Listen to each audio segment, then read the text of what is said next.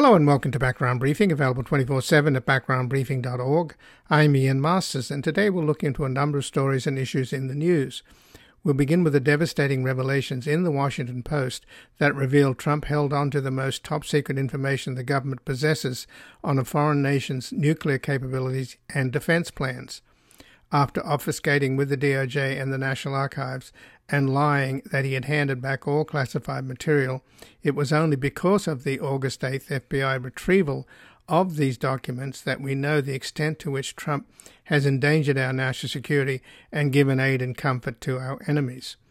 Joining us to assess the gravity of the nuclear secrets now compromised is Paul Carroll, the director of the Charity and Security Network and the former director of programs at the Ploughshares Fund, an expert on a broad array of nuclear weapons topics from the history and current status of U.S. plans and programs to international programs and treaty regimes. He has a particular expertise on the Department of Energy's nuclear weapons infrastructure, where warheads are designed, built, tested, and stored. He's also an expert on North Korea's program and the challenges of limiting it, having traveled to the DPRK twice with non-governmental delegations. And he worked on nuclear weapons issues at the Congressional Office of Technology Assessment and the United States Department of Energy. Then we'll discuss the culmination of the right-wing capture of our courts by unqualified and young ideologues picked by the Federalist Society, embodied by the recent actions of the Florida District Judge Cannon, who rewarded her benefactor Trump with a political ruling which makes a mockery of the law. Joining us is Lisa Graves, the executive director of the new corporate watchdog group True North Research. She has served as a senior advisor in all three branches of the federal government, as Deputy Assistant Attorney General in the Justice Department, as Chief Counsel for Nominations on the Senate Judiciary Committee, and as a Deputy Chief of the Article III Judges Division for the U.S. Courts. Then finally we'll assess the change in the GOP from the party of law and order and the stewards of national security to a cult of lackeys who don't seem to mind that their beloved Führer has either sold, traded, or destroyed some of the nation's top secrets. Joining us to try to understand why anyone supports this criminal and traitor is Ann Nelson, who teaches journalism and public affairs at Columbia University. Her books include Red Orchestra, The Berlin Underground, and The Circle of Friends Who Resisted Hitler, a New York Times Book Review Editor's Choice, and Suzanne's Children, A Daring Rescue in Nazi Paris, a finalist for the National Jewish Book Award. A native of Oklahoma, her latest book is Shadow Network, Media, Money, and the Secret Hub of the Radical Right, now out in an updated paperback version. We will discuss her latest articles at the New Republic, 10 People You've Never Heard of Who Are Destroying Democracy, and a rare peek inside the vast right-wing conspiracy. And before we go to our first guest, this program is completely independent without corporate sponsors and advertising, relying entirely on your support. So we ask you to take a moment and visit backgroundbriefing.org/donate or go to our nonprofit media foundation at publictruthmedia.org, where you can keep us online and on the air on a growing number of stations for as little as $5 a month. Help sustain us into the future so that we can continue to provide breaking news analysis from the most knowledgeable guests at home and abroad. And we've made it easier for you to donate simply by credit card at backgroundbriefing.org/donate, where your tax-deductible contributions make this program possible. And joining us now is Paul Carroll, the director of the Charity and Security Network and the former director of programs at the Ploughshares Fund, an expert on a broad array of nuclear weapons topics from the history and current status of U.S. plans and programs to international programs and treaty regimes. He has had a particular expertise in the Department of Energy's nuclear weapons infrastructure, where warheads are designed, built, tested, and stored. He is also an expert on North Korea's program and the challenges to limiting it, having traveled to North Korea twice with non-governmental delegations. And he has worked on nuclear weapons issues at the Congressional Office of Technology Assessment and at the United States Department of Energy. Welcome to Background Briefing, Paul Carroll. My pleasure. Thank you for having me. Well, thanks for joining us. And the Washington Post have revealed that on the August the 8th raid of Mar-a-Lago, the FBI found special access programs which are so top secret that only the president and some members of his cabinet have access to it. 99% of people with top secret clearances can't get near this stuff. It's in a secure compartmented information facility, and it's basically on a very limited need-to-know basis. So how, in God's name, did this material disappear along with, 42 folders marked secret and top secret, etc., where the contents were missing?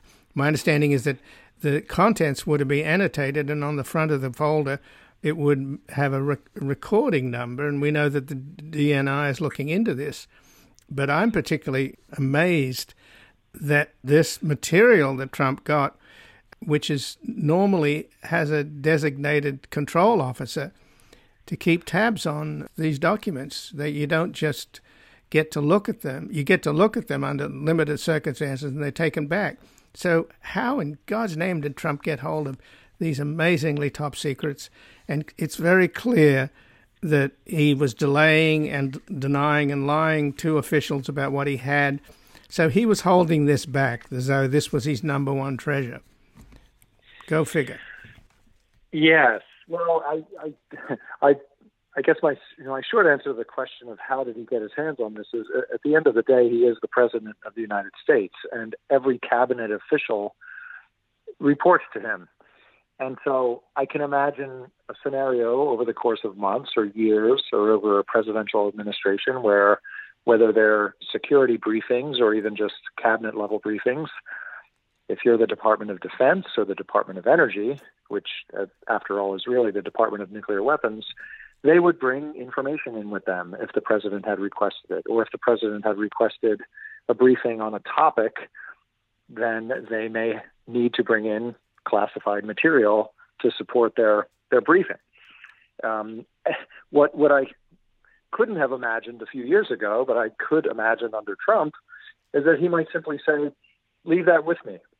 And I think it would be hard for a cabinet secretary to say, no, I won't, or I can't. And so it's a mystery from that point on how or why officials in the White House allow that to happen. But I think broadly speaking, as the President of the United States, he had authority to request such information. How it got from 1600 Pennsylvania Avenue to Mar-a-Lago is an entirely, I think, question to be determined. But what concerns me, even what concerned me a week ago when it was revealed so much classified information was found, is yesterday's revelations that particular types of information regarding nuclear weapons and their potential employment or deployment were included in that. And that, in my view and in my experience, is a special category unto itself. And this is, of course, the documents that the FBI agents gathered on August the 8th, which now a Trump-appointed judge has frozen the investigation of them looking into it. They were so highly classified that the agents and the DOJ people in the counterintelligence division they had to be read in to even read what these documents were. And they apparently described foreign governments' military defenses, including their nuclear capabilities. Now, it's a foreign government. I mean, my guess would be it would be Israel. And if that's the case, that's got to be some of the most closely guarded secrets that the country has, right? Well, it would be the most closely guarded secret a country has in any case, in any of the 9 nuclear states, whether officially recognized or not. But I want to back up a second to something you said, which we've seen in several press reports, that the FBI officials and agents and whoever they may have brought with them stopped, and when they recognized the type of information that they were finding. And I think we need to credit them for their professionalism in recognizing, like, wow, even though I'm an FBI agent and I have a certain level of security clearance or a certain level of authority here, there are some lines I do not cross, and they did not cross them. So I think we need to owe them, a debt of gratitude. But it also tells me that they were trained in understanding the different types of classified information. And, there are very important distinctions and nuances. And one of the things you pointed to, that it appears that a foreign government, whether it was an adversary or an ally, is unclear, was included in this type of information. And from what I read in the Washington Post, it was categorized as what's called formerly restricted data, FRD. Now that almost sounds like, oh, formerly, so therefore it's not classified anymore.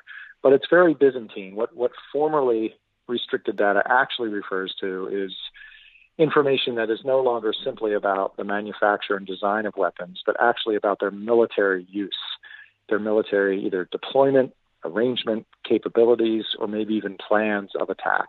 And so what you said about, let's say, Israel, or let's say maybe it was Pakistan, or perhaps it was Britain, is fundamentally devastating to that particular nation's security, not to mention a complete breach of trust and faith if it was an allied government.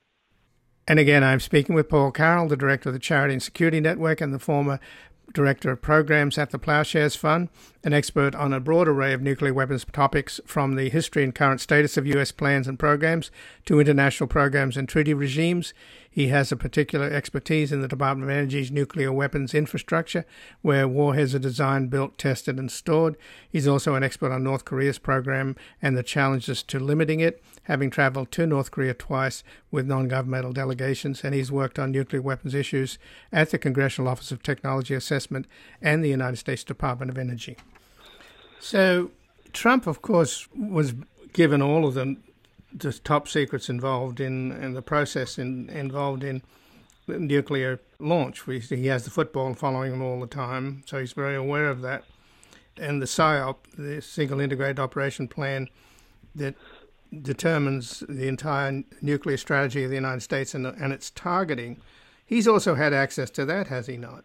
So do we know what he's going to do with that information? I mean, this would be the most potent information an adversary could have, surely.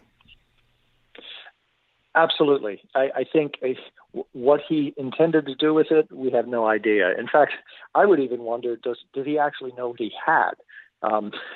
Now, I think people would give him the benefit of the doubt, and many have posited like, oh, it's simply, this is a profit motive. He could sell these to the highest bidder. And that's plausible. But I have to say, it takes a certain amount of intentionality, a certain amount of patience and understanding to actually understand the distinctions between sort of run-of-the-mill secret information versus secret compartmentalized information, or SCI, and then what I said earlier, which is restricted data or formerly restricted data, which is particular to nuclear weapons and nuclear weapons strategy. And so I this may sound flip, but I don't give Trump that much credit. Now, those around him may have advised or may have known, but regardless of his intent, at the end of the day, the facts on the ground are that this material was taken from a U.S. government facility, the White House, and transported, who knows how, to a location that is not at all secure in a very haphazard and sloppy manner. And I can't count the number of laws and executive orders and regulations that were broken, but they are many. And they're not just civil penalties. These are criminal transgressions. Well, this information, of course, came out after the judge made this incredible, and then she was appointed by Trump, and after he'd lost the elections, and she's clearly unqualified. But nevertheless, she gave this extraordinary ruling, which has stopped the investigation cold. She went beyond even what Trump was asking for. So I don't know whether this new information might alter her opinion. I doubt it. She's probably an ideologue, and certainly an unqualified one at that. So that seems futile. Even yesterday, Bill Barr went on Fox News and absolutely excoriated the judge's decision. But this again was before this bombshell was dropped by the Washington Post.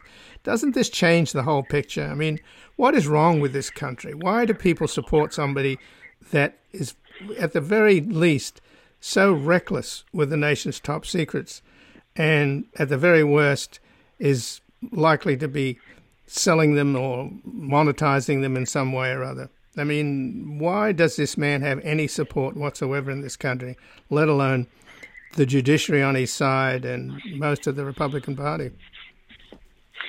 Well, now you're asking me to opine, and I'm willing to do that a bit. I do think that there is a segment of any society, but particularly in this moment in the U.S. history, an unusually large segment of our society to which Donald Trump appeals. He reinforces grievances. He reinforces, blaming the other for your lot in life, or the fact that maybe you feel you don't have as much opportunity or as much stature in society as you used to. And so it's blind faith in a way. If he's reinforcing their gripes, then the facts don't matter. But I think back to something more fundamental here is what Bill Barr said. You're beginning to see, this is, I think, a little more evidentiary. You're beginning to see those around Trump who were perhaps in the administration. There's a continuum, right? There are those who are going to die on the hill of Donald Trump.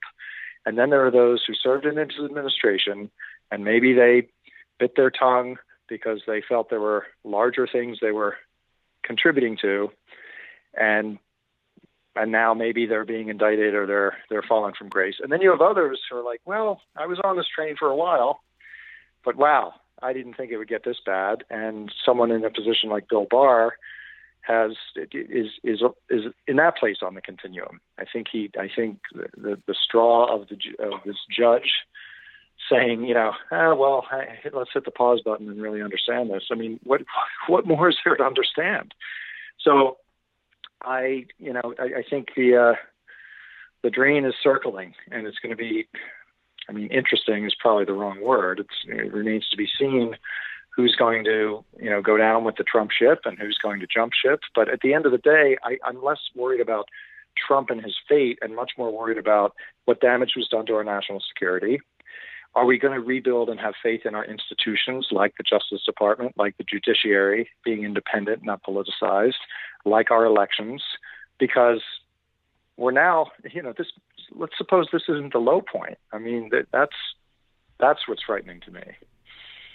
Well, just in the last couple of minutes, though, as I mentioned earlier, these are the documents that Trump held back after delivering some in January and then lying about the remainder in June.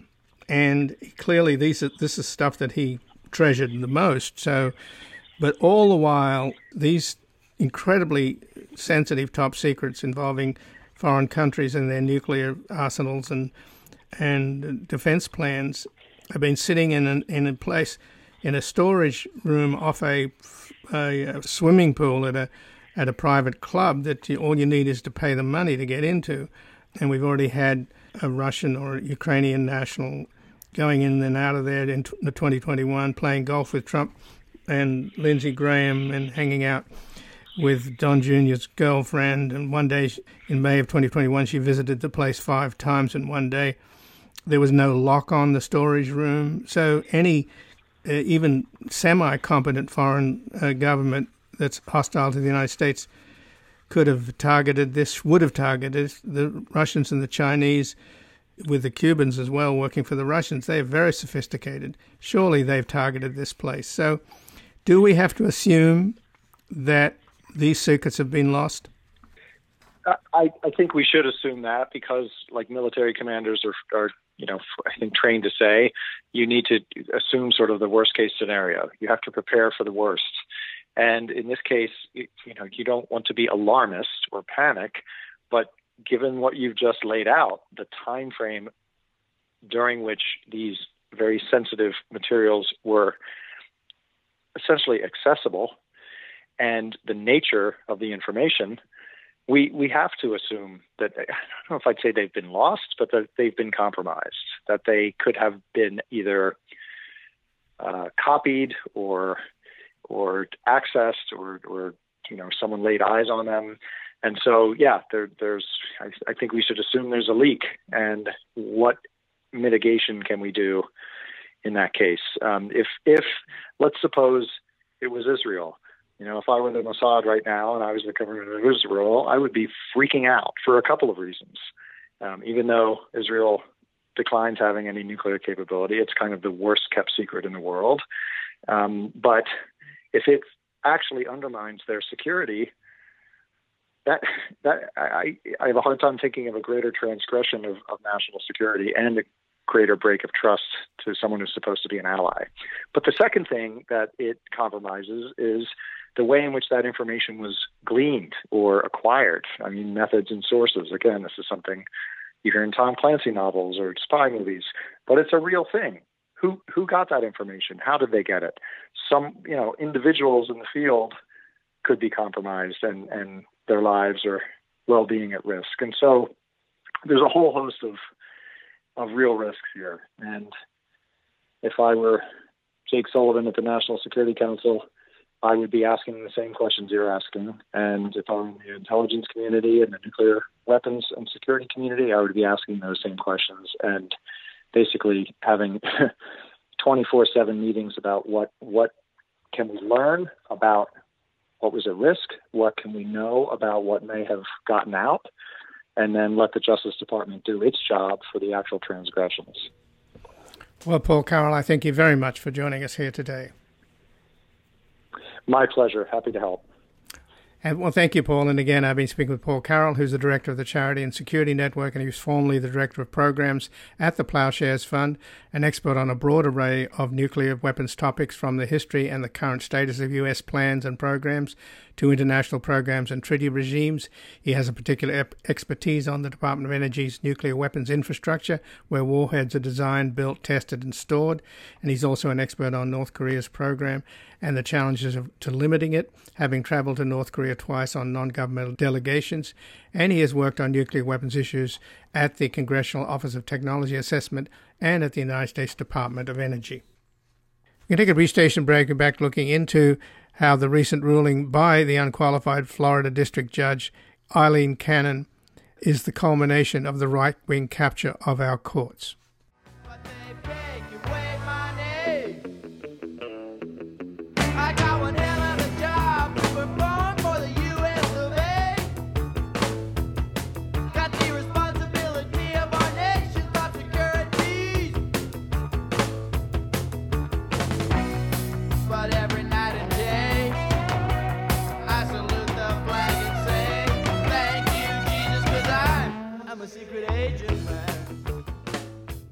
Welcome back. I'm Ian Masters, and this is Background Briefing, available 24/7 at backgroundbriefing.org.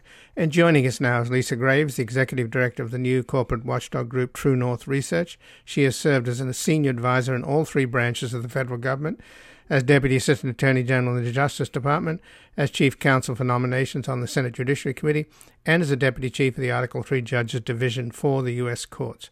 Welcome to Background Briefing, Lisa Graves. Thank you so much, Ian. Well, thanks for joining us. And you, along with Sheldon Whitehouse, you've testified before his subcommittee in the Senate, and you have among the very few people who pointed out the inordinate power of Leonard Leo, who runs the Federalist Society, who stacked the federal judiciary with unqualified judges. Well, now we have, not that we needed the proof, but now it's just so stark that this unqualified judge down in Florida, who was barely a lawyer, didn't pay her bar dues in Florida, was never a judge. She got railroaded through after Trump had lost the election. I think all Republicans in the Senate voted for her, and I think a lot of Democrats did too. And now she's come up with a completely political ruling that makes a mockery of the law. But of course, it's all in the defense of Donald Trump. And in fact, she's giving Donald Trump more than he asked for. So what more proof do we need that Leonard Leo and the Federalists are a cancer on American democracy? I'm not sure we need any more proof of that, but this is certainly evidence that Donald Trump has chosen people who should not have ever been confirmed to the Supreme Court and to these lower courts based on their records. This is a person who, as you point out, Ian, was a lawyer, practiced law for barely 12 years. She was not distinguished in any way. I guess her primary qualification was being a member of the Federal Society, which is the right-wing group of lawyers that has been funded by big corporations like Koch Industries, as well as secret donors tied to Leonard Leo. And she was chosen by Trump to sit in a federal district court in Florida. It turns out that he actually filed his complaint attacking this the seizure of these documents in the criminal investigation. He filed that complaint in what's known as the Fort Pierce Division of that district court, where only one judge sits. The very young woman he put on the bench right after he was defeated as president. She was confirmed, as you point out, shortly after the election, and she was in her late 30s at the time. She's now 41, and she's someone who, as a former federal prosecutor for a very brief period, should have been actually deferential to what is a very substantial and significant ongoing criminal investigation. And yet she intervened in this extraordinary and political way, in a way that is, in my view, truly lawless and genuinely outrageous.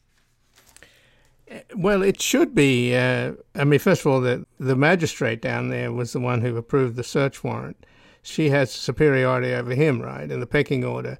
And Trump clearly went shopping to her, thinking he'd get a result. He actually got more than he bargained for, I think, in her shutting down the case on an amazingly specious grounds. Because this is between the executive branch at any rate, isn't it? She has no standing. I don't believe a federal judge, district judge, has the standing to stop a criminal investigation. Has that ever happened before? It's truly extraordinary. And the fact is that magistrates are the ones who typically issue the search warrants. And in this case, the evidence that has been revealed so far provides substantial evidence to warrant that criminal investigation on multiple potential criminal charges against Donald Trump. And I don't know of any sort of comparable precedent for a judge behaving in this way, acting in this way. And, as you point out, she's gone out of her way to sort of add to the powers of this person who's designated as a special master, which is a sort of term of art in the judicial system, someone who's designated to review materials. But in this instance, she's halted the ongoing criminal investigation that doesn't halt the intelligence review to document the effect of his breach, his retention of these materials, including nuclear secrets of other countries and very sensitive materials about sources and methods, apparently, in the United States. That review by the national security community, the intelligence community, is ongoing. But what she's done is apparently stop the prosecutors from interviewing witnesses, including witnesses they've already interviewed in the course of this criminal investigation. So, she's someone who it's shocking that she has taken these actions, and she's also suggested that she has some sort of novel, broad view of executive privilege that's contrary to longstanding Supreme Court precedents around President Nixon and his behavior. But as you point out, Ian, the fact is that Donald Trump can't assert this sort of privilege in this way about documents that he had no right to retain, no right to keep. And he also can't unilaterally, by some magic wand, somehow declassify them or get around the plain language of the Espionage Act, which is not affected by whether something is, quote, specifically classified or not. So you have a political judge who was basically passed forward by Marco Rubio and Rick Scott. She was approved by every Republican senator who voted in that vote on November 12th, 2020. A handful of Democrats, 12 of them, did vote for her. 26 voted against her. And she is now a lifetime appointee on the bench. She's appointed at an age similar to when another very infamous judge was appointed, Clarence Thomas. So they want to find these ideologues early and put them on the bench in order to advance their political agenda. And again, I'm speaking with Lisa Graves, the Executive Director of the new corporate watchdog group True North Research. She has served as a senior advisor in all three branches of the federal government, as Deputy Assistant Attorney General in the Justice Department, as Chief Counsel for Nominations on the Senate Judiciary Committee, and as a Deputy Chief of the Article III Judges Division for the U.S. Courts. And another judge, unqualified judge from Florida, who was confirmed, I think, about the same time by the Senate, was this Judge Mizelle.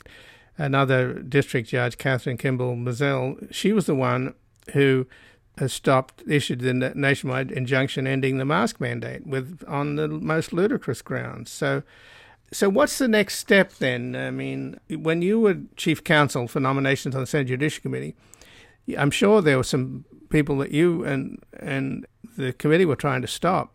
Why did any Democrat vote for her? That's what I don't understand. Would it have made a difference?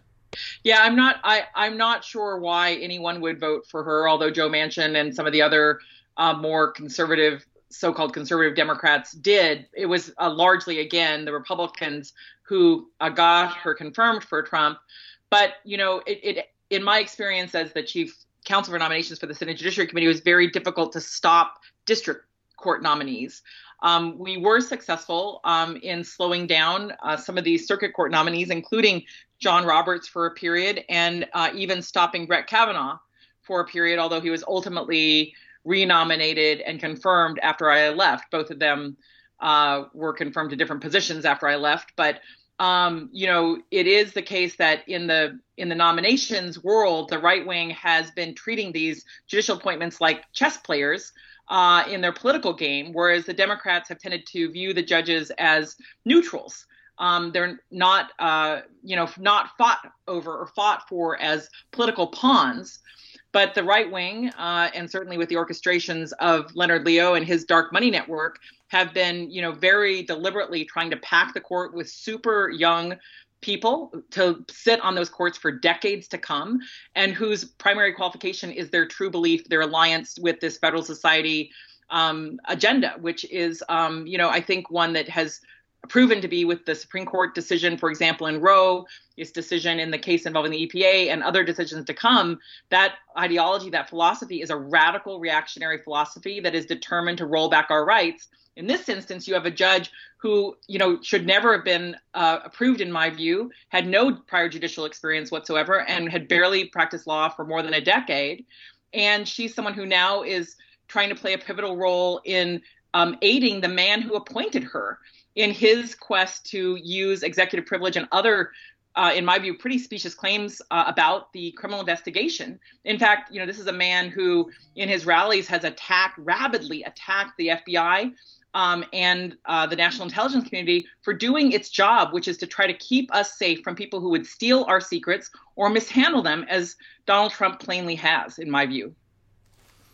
So what's the next step then? I mean, if they appeal, the DOJ, and of all people, former Attorney General Bill Barr recommended that they do. He's absolutely trashed her opinions and exposed the specious nature of her rulings.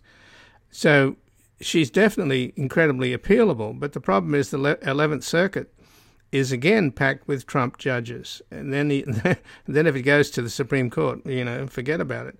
I mean, this is the state that we're in, that we have it literally activist judges on the right now who are ruling in a political way regardless of the law. And Trump, in this case, shopped for this judge and got exactly the outcome he wanted, but he got even more, which is extraordinary that she shut down the whole process. So what can the DOJ do now? Well, I do agree that the Department of Justice should appeal at least part of this ruling. I mean, the issue of attorney-client privilege was already resolved basically by the way DOJ approached the files to begin with. The 11th Circuit has been packed by Trump with the assistance of Leonard Leo and a number of very far-right appointees who've been put on the court by both Trump and by George W. Bush.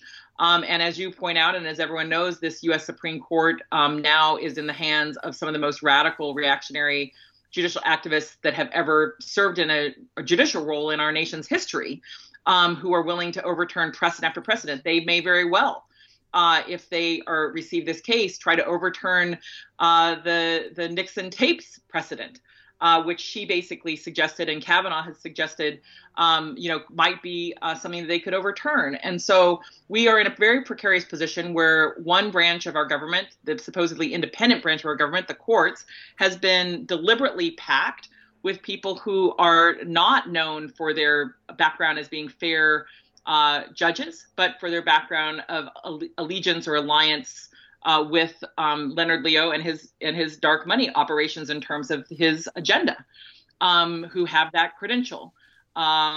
and you also have a situation in which it's very difficult to unpack the courts. It took many years for them to pack the courts this way, and it's going to take a deliberate, concerted effort to unpack the courts so that we can restore fairness to our court system, which is seriously lacking when you see decisions like the two that you mentioned by these appointees of Trump in disregard for longstanding precedents. So we are in trouble. Our democracy is threatened by Trump and his fans and supporters and the cult that he has cultivated. And our judiciary has been deeply damaged by the right-wing appointees that Trump and his predecessor Republican president put on the court, who seem determined to, in essence, expand presidential power, or the power of a former president in this instance, and limit the ability of we the people to have our rights protected by a fair and independent, truly independent judiciary. But if they could establish this precedent of Trump being so privileged that he has to have a special master, which no other citizen has in this country, putting Trump above the law, couldn't that mean that this precedent would be very dangerous, that every criminal will be asking for a special master? Well, I do think it's dangerous precedent in that sense. And the fact is that in general, in these federal court proceedings, the warrant is issued based on probable cause of criminal activity.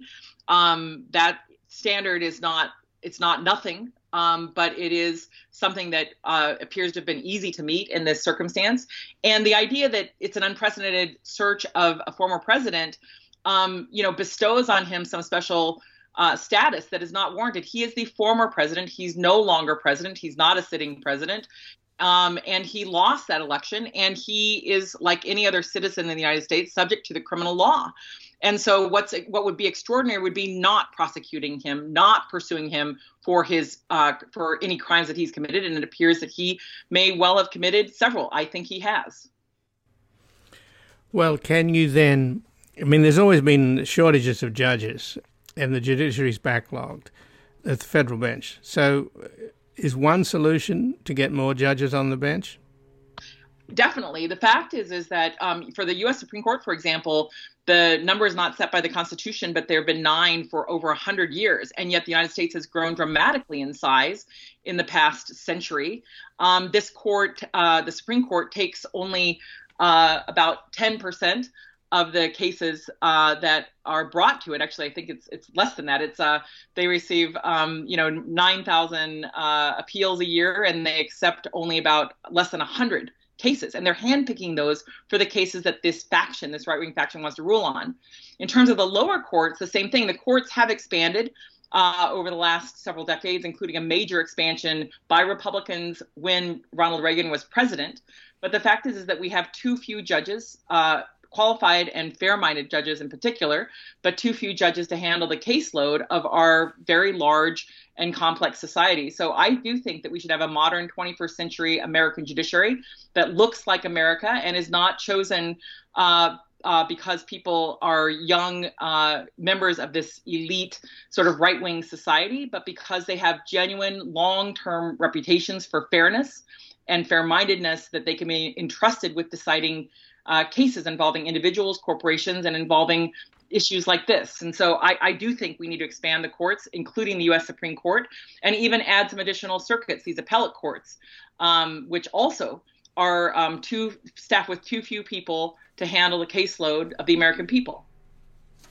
Well, just in closing, Lisa Graves, I don't know whether she knows, this Judge Cannon, what the legal community has saying in response to her ridiculous amateurish rulings, which were clearly totally politically biased, nutty, crazy, twisting the law like a pretzel, poorly sewn, laughably bad, all this kind of stuff.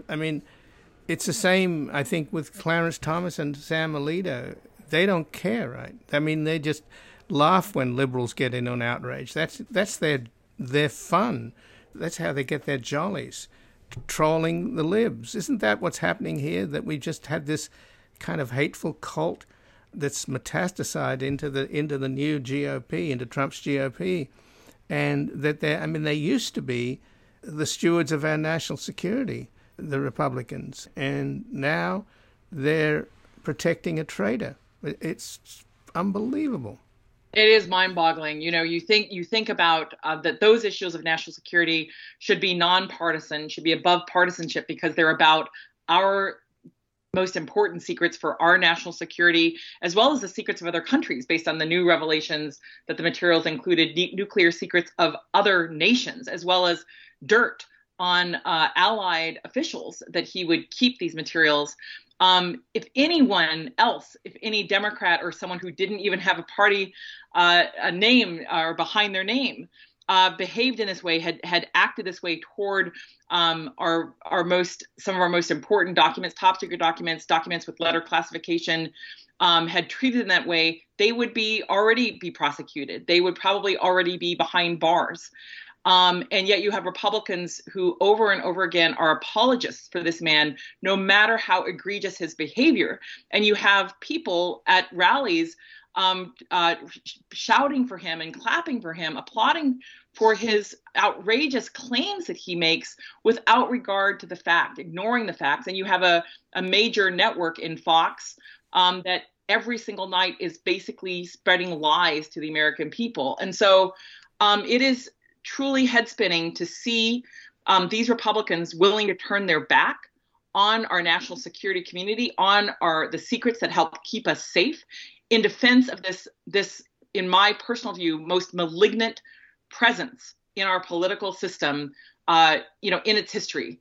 Beyond Joe McCarthy, beyond some of the other egregious examples of history, Donald Trump, in my personal view, is truly, much more than a blemish on our democracy. He's someone who has corrupted it in multiple ways and has, not single-handedly, but substantially undermined the integrity of the federal bench, of the federal courts, their reputation, our rights, and is in an ongoing assault on the very processes of our democracy, of our elections. And of course, at Trump's latest rally, he put a target on Biden's back by calling him an enemy of the people. So that's how low we've sunk. I thank you for joining us, Lisa Graves. Thank you so much, Ian. Thank you for having me on. And again, I've been speaking with Lisa Graves, Executive Director of the new corporate watchdog group True North Research. She has served as a senior advisor in all three branches of the federal government, as Deputy Assistant Attorney General in the Justice Department, as Chief Counsel for Nominations on the Senate Judiciary Committee, and as the Deputy Chief of the Article III Judges Division of the U.S. Courts. We're going to take a brief station break and back assessing the change in the GOP from the party of law and order and the stewards of national security to a cult of lackeys who don't seem to mind that their beloved Führer has either sold, traded, or destroyed some of the nation's top secrets.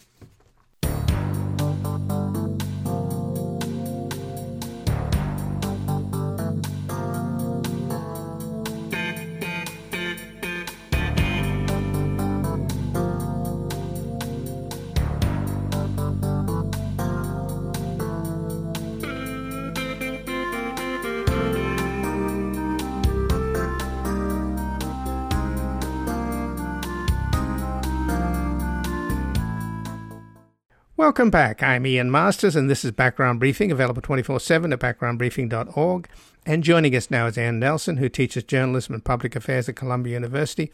Her books include Red Orchestra, The Berlin Underground, and The Circle of Friends Who Resisted Hitler, a New York Times Book Review Editor's Choice, and Suzanne's Children, A Daring Rescue in Nazi Paris, a finalist for the National Jewish Book Award.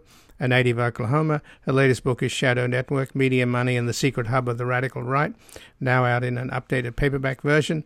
And her latest articles at the New Republic are 10 People You've Never Heard of Who Are Destroying Democracy and A Rare Peek Inside the Vast Right-Wing Conspiracy. Welcome to Background Briefing, Ann Nelson. Thank you, Ian. So, Ann, the vast right-wing conspiracy, it's staring us in the face now. You've got Leonard Lee of the Federalist, through Carrie Severino, the Judicial Crisis Network, now the Concord Fund, raising all this dark money to stack the federal bench with unqualified judges who are young. They've done it, and they've controlled the Supreme Court now, and so much of the judiciary, and one of their least qualified judges who barely practiced law, didn't pay her Florida bar dues, never was a judge. She got confirmed after Trump lost the election, and yet she's made one of the most consequential rulings in protecting Trump, giving him more than he asked for, and basically stopping a federal criminal investigation in its tracks, which she basically has no standing to do.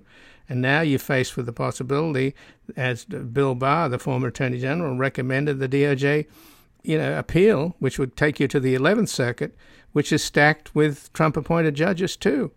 And then if it ever gets to the Supreme Court, what we know, the Supreme Court is stacked with Trump-appointed right-wing judges too. So this is a lamentable situation where we finally have a situation now where the judiciary, the Trumpsters can shop for judges and get exactly the results they want, where politics rules and the law is merely incidental.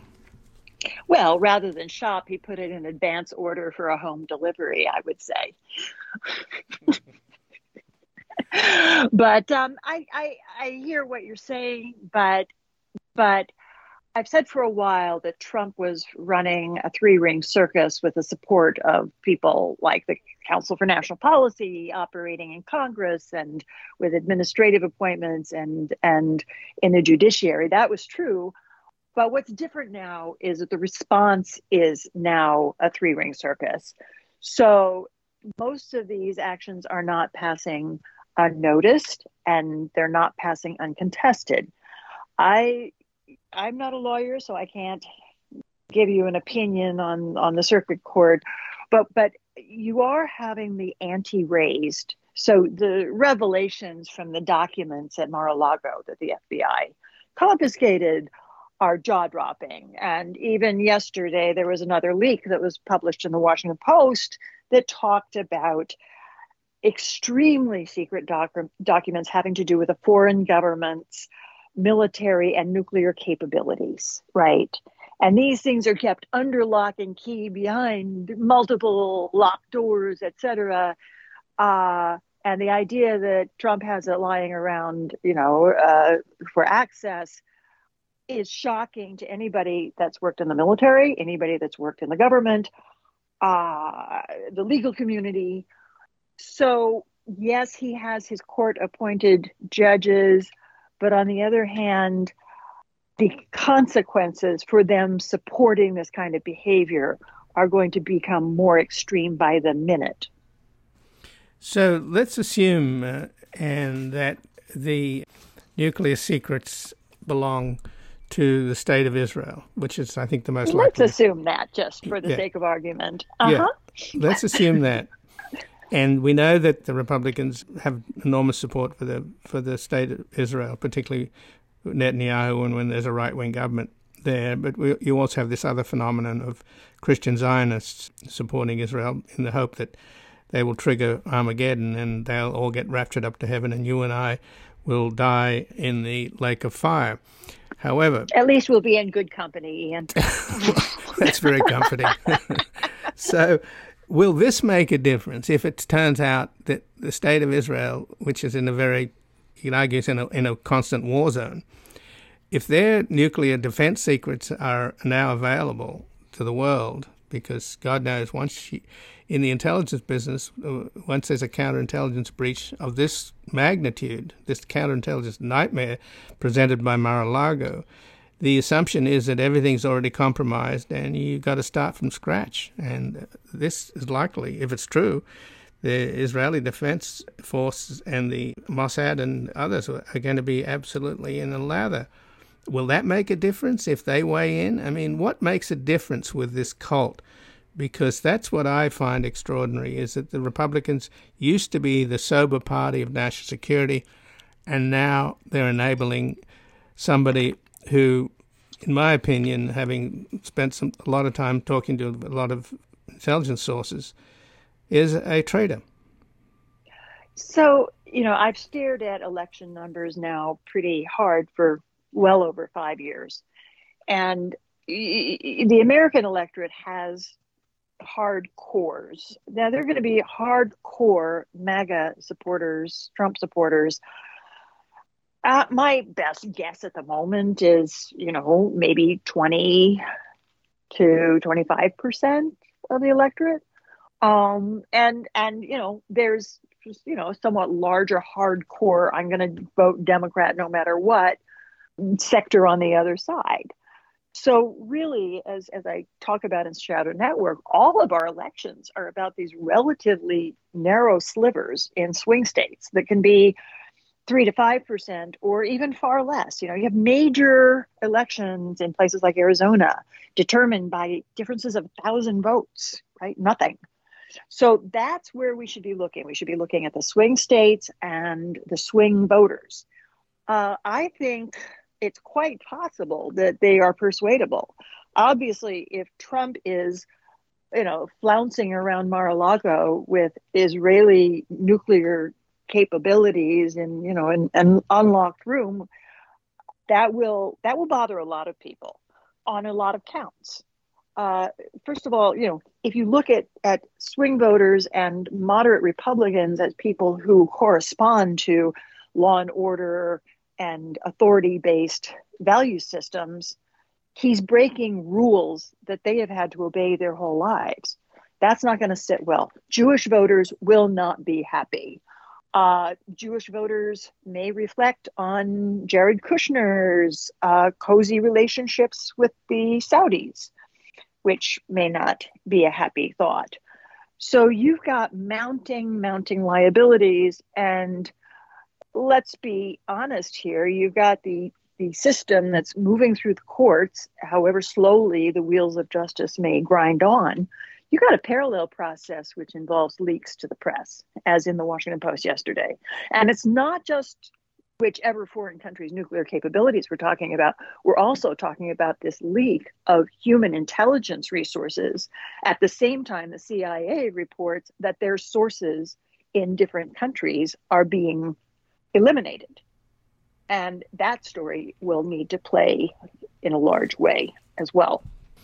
Well, that's why I use the word traitor, because throughout his tenure, almost all of the CIA's assets in China were rolled up, and in Russia they were rolled up. And one of the more flagrant Iran as well, and Iran. And one of the more flagrant examples was that the CIA had a source in the Kremlin itself, who was chief aide to the deputy foreign minister of Russia. He was in and out of Putin's office and was able to provide the CIA with absolutely solid intelligence that Putin was interfering in the 2016 election in favor of Trump to hurt Hillary Clinton. And that became the basis of why President Obama wanted to convene the Big Eight with McConnell and Paul Ryan, along with their Democratic counterparts, and go public that the Russians were interfering in the 2016 election. But neither Ryan nor McConnell would go along with it. So unfortunately, Obama dropped the issue. But then this asset that the CIA had inside the Kremlin, obviously a very valuable one, the minute that Trump got the nomination and then got elected, he then asked the CIA to get him out of Russia because he knew that Trump would expose him in his private conversations with Putin, or whatever communications they have, which we still don't know how they communicate. So this is a guy that they had to exfiltrate him from Russia. Then they put him in a safe house in Virginia. And then Devin Nunes people, it looks like Kash Patel and that crowd, outed him where his address, gave it to CNN, and the camera showed up. And then they had to move the guy into hiding, and it prevented him from testifying to Robert Mueller. So this is how they play the game, these thugs in the Trump world. And yet they've got the whole party behind them. That's what I don't understand. What happened to these Republicans? Why do the former champions of law and order, of standing up to Russia and the Soviet Union and our national security, now they're all rolling over for this criminal and traitor? Well, but the signs of division are showing, right? And even I know that Lynn Cheney, paid a political price for her position, but there were people who paid a lot of attention to her. You have somebody like William Kristol, who just gave a very interesting interview the other day about his history as a Republican and why he can't vote for Republicans anymore. And he and his new publication, The Bulwark, they're starting to lead a movement of Republican defectors. You see the same thing happening in the evangelical community. There are pastors who are waking up and saying, our congregation is listening to QAnon and not me. And they're very concerned, and they're trying to pull people away from this whole disinformation ecosystem that has been misleading people so grievously. Right, but somebody has to arrest Rupert Murdoch. I mean, is there a way there? I mean, finally Biden has started to speak about the danger that the MAGA Republicans pose to American democracy itself, and how they have no regard at all for either the rule of law or the will of the people, and that they're going to rig future elections. I don't know why they're not making a campaign slogan that if you don't vote in November, it's your last chance to vote, because if the Republicans take over, your vote will become meaningless. So obviously Biden did his national address the other day from where the Constitution itself was drafted, but it wasn't played on the major networks. It wasn't played on Fox. It was only played on CNN and MSNBC. So it didn't really reach a lot of Americans. And frankly, I don't think any Democrat, even Biden, who's always been fairly collegial with Republicans, can sway the necessary number of Republicans to wake up to the clear and present danger that Donald Trump poses to American democracy and to our national security. Well, again, it's a very, very complex chessboard. We're used to focusing on presidential elections because that's the way the national press has played it. That's their easy to grasp horse race. Right now, it is critical to look at the state legislature elections, because if there's going to be an attempt to invoke the independent state legislature doctrine, which apparently there will be, it will require the Republicans to control a majority of state houses. That may happen and it may not, because the Democrats are pushing back, starting to push back more effectively on that front. If the Republicans win the legislature, they'll be able to spend the next 2 years investigating and impeaching Biden and Harris, which they've promised to do. So that is of critical importance. The same thing with the Senate. So the Senate will control things like judiciary appointments and so on. So there's more going on than any single person can digest.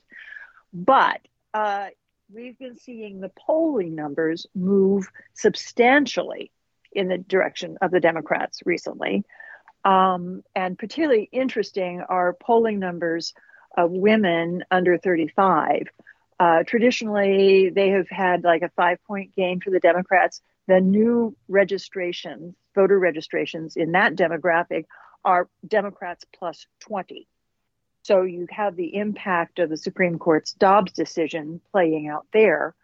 So it is as I said, it is wild and woolly, and it's going to get woollier and wilder.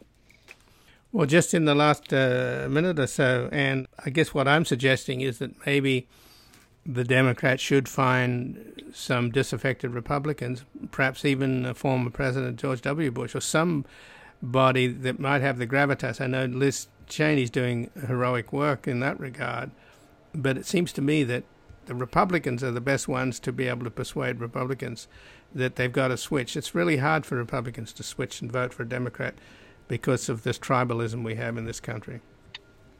Yeah, except do remember that a lot of Republicans started out as Reagan Democrats, right? Mm-hmm. So you do have this swing vote in there. And again, there's some things that are moving the needle in the Democrats' favor. Gas prices came down. A lot of people care intensely about that. The economy is improving. The abortion ruling is playing out on a larger scale than I anticipated. I thought it would have an impact, but it's having more of an impact than I expected.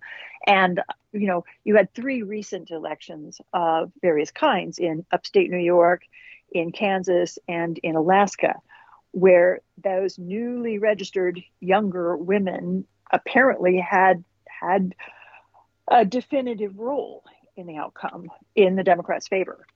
Now, if it had just been one region, or if it just been, a Democratic coastal state, I would have been more restrained. But these are three very different states that had the same effect.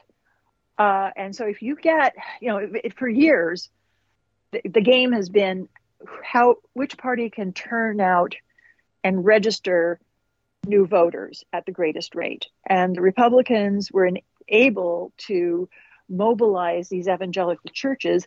I think that vote is tapped out. They're reaching out into the Pentecostals, which have a higher African American and new immigrant population, and they're recruiting there. But all of a sudden, the Democrats are having more success mobilizing their logical supporters, which would be the women and the younger voters. So it's going to be a crazy fall. Well, on that note, Ann Nelson, I thank you so much for joining us. Well, thank you. Always a pleasure. And again, I've been speaking with Ann Nelson, who teaches journalism and public affairs at Columbia University. Her books include Red Orchestra, The Berlin Underground, and The Circle of Friends Who Resisted Hitler, a New York Times Book Review Editor's Choice, and Suzanne's Children, A Daring Rescue in Nazi Paris, a finalist for the National Jewish Book Award. A native of Oklahoma, her latest book is Shadow Network, Media, Money, and the Secret Hub of the Radical Right, now out in an updated paperback version. And her latest articles at the New Republic are 10 People You've Never Heard Of Who Are Destroying Democracy and A Rare Peek Inside the Vast Right-Wing Conspiracy. This has been Background Briefing. I'm Ian Masters, and I'd like to thank producer Graham Fitzgibbon. And to help us sustain this program into the future and assure it remains free to all, please take a moment to support us by going to backgroundbriefing.org/donate or publictruthmedia.org, where you will find our non-profit Public Truth Media Foundation, where your tax-deductible donations, large and small, keep us broadcasting. And if you missed any of today's program and would like to explore our vast archives, you can find us at backgroundbriefing.org, where we'll include extended interviews searchable by topic, and have made it easy for you to sign up for daily email updates that provide links to resources, articles, and books discussed on the program. Also, you can find links there to subscribe wherever you get your podcasts, and we also encourage your ratings and reviews on these platforms. Find us on Twitter and Facebook at Ian Masters Media, and please do help us reach more listeners by sharing this program with friends, family, and colleagues. And I'll be back again tomorrow with another Background Briefing at backgroundbriefing.org. Bye for now. The guy that lived next door in 305 took the kids to the park and disappeared by 9:30. Who will ever know how much she loved them so? That dark night alone in America. A quiet voice singing something to me. An angel song about the home of the brave in this land here of the free. One time, one night in America.